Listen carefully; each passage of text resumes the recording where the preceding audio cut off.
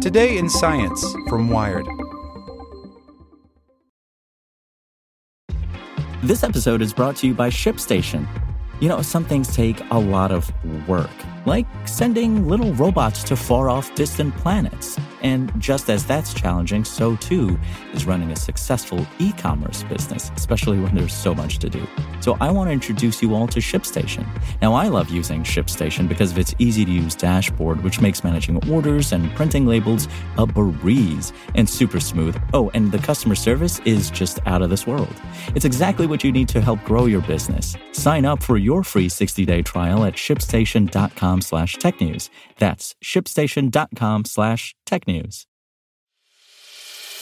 As a longtime foreign correspondent, I've worked in lots of places, but nowhere as important to the world as China. I'm Jane Perlez, former Beijing bureau chief for the New York Times. Join me on my new podcast, Face Off, U.S. versus China, where I'll take you behind the scenes in the tumultuous U.S.-China relationship. Find Face Off wherever you get your podcasts. Here's today's spoken edition of Wired. A study exposes the health risks of gene-editing human embryos by Megan Molteni. A missing chunk of DNA, 32 base pairs long and smack in the middle of the CCR5 gene, might be the most studied mutation in human history. The spontaneous deletion, which arose thousands of years ago, has a striking relationship with one of the worst human diseases, HIV/AIDS. People who inherit this mutation from both of their parents are naturally immune. The only two people to have ever been cured both received bone marrow transplants from people who carry the Delta 32 mutation. The pharmaceutical industry has invested heavily in trying to recreate the benefits of this naturally evolved anomaly using drugs and genetic engineering. And last year, a Chinese scientist named He Jiankui used CRISPR to try to endow two human embryos with the Delta 32 mutation and immunity to HIV. He's experiments were widely condemned for smashing through ethical boundaries and breaking Chinese law.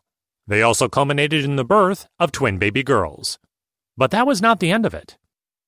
Last week, it emerged that fertility clinics around the world have been seeking He's advice on offering a CCR5 CRISPR edit as a service to prospective parents. Now new research is suggesting that such a procedure might actually be an early death sentence. That's because the Delta 32 mutation doesn't just make people resistant to HIV, it also shaves years off people's lives. In a study published today in Nature Medicine, scientists at the University of California, Berkeley combed through more than 400,000 genomes and health records housed in the UK Biobank, a massive database of Brits that was recently released to researchers. They discovered that people with two copies of the Delta 32 mutation died at rates 21% higher than those with one or no copies. There might be a public perception that one mutation does one thing, but biology doesn't work like that, says Rasmus Nielsen, an evolutionary biologist who co-authored the paper with one of his postdocs, Jingzhu Wei.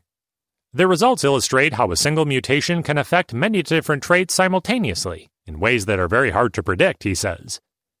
I hope this raises awareness that before we think about modifying the human genome with CRISPR, we carefully consider all the possible effects of the mutations that we create. Nielsen and Wei had been interested in using the UK Biobank data to investigate how patterns of gene frequencies were being shaped by the pressures of modern life. They had a number of genes they wanted to look at, but after He's CRISPR Babygate scandal broke in November of 2018, they decided to hone in on CCR5. In the UK Biobank data, they found two lines of evidence to suggest that these days, CCR5 actually is a net negative. In the first analysis, they tracked how long people survived after enrolling in the Biobank study. They found that between the ages of 41 and 78, people with two copies of the Delta 32 mutation had significantly higher death rates. They also observed that far fewer people with two copies enrolled in the study than expected, which they interpreted to mean that these individuals were less likely to survive into middle age than the general population. Something has removed people with two copies of the mutation, and the likely explanation is increased mortality, says Nielsen. The UK Biobank data did not illuminate what specifically might be killing off these individuals, but earlier research in mice has shown that lacking a functional CCR5 gene increases susceptibility to other deadly infections, including influenza and West Nile virus. To understand how the evolutionary winds might have shifted, it's helpful to know something about the mutation's origin story. A few thousand years ago, somewhere in the plague and smallpox-ravaged lands of northern Europe, a child was born missing a large chunk of DNA in its CCR5 gene. This gene coded for a receptor on the surface of immune cells useful for coordinating responses to invading pathogens. And the spontaneous deletion torpedoed CCR5 production. One copy shrunk the number of receptors on cells, 2 copies erased the receptor altogether. In another time and place, such a mutation might have been a problem, but at that moment, it proved an evolutionary windfall. That person's family and their descendants outlived and outproduced their peers at an astonishing rate.